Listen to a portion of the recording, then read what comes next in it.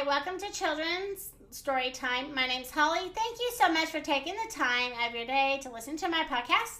I appreciate it. If you would not mind sharing it with your family and friends, that would be great. And if you want to become a supporter of this podcast, there's a link within the podcast that you're able to do that. Okay, let's get started with our story.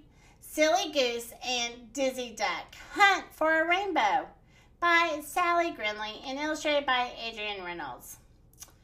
I don't like my nest, said Silly Goose one day. It's too brown, and brown is boring. Well, let's find something pretty to put in it, said Dizzy Duck.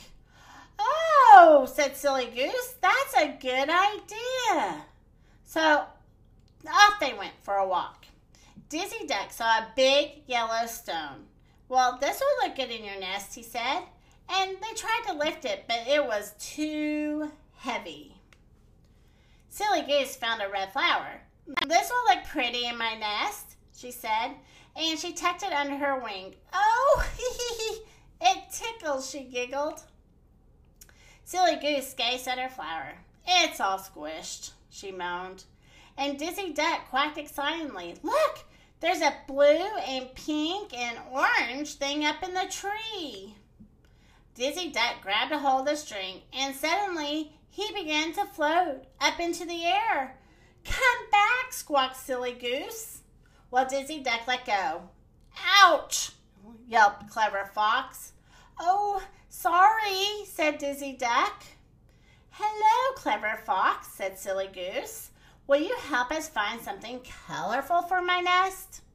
Clever Fox smiled, a hungry smile. Well, why don't you dig a hole and catch a rainbow, he said. Oh, that's a good idea, said Silly Goose and Dizzy Duck. They started to dig. While they dug, Clever Fox fetched a great big net. Jump into the hole and see if it's deep enough, he said.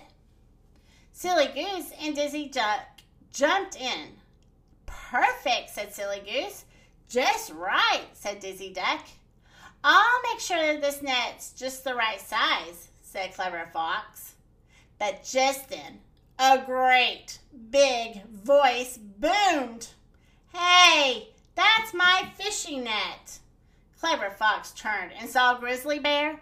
Just admiring it, he said, and he shot off right into the woods. He was going to help us catch a rainbow, grumbled Silly Goose. Well, you'll have to help instead, said Dizzy Duck. And they sat down by the hole, and they waited and waited. The end.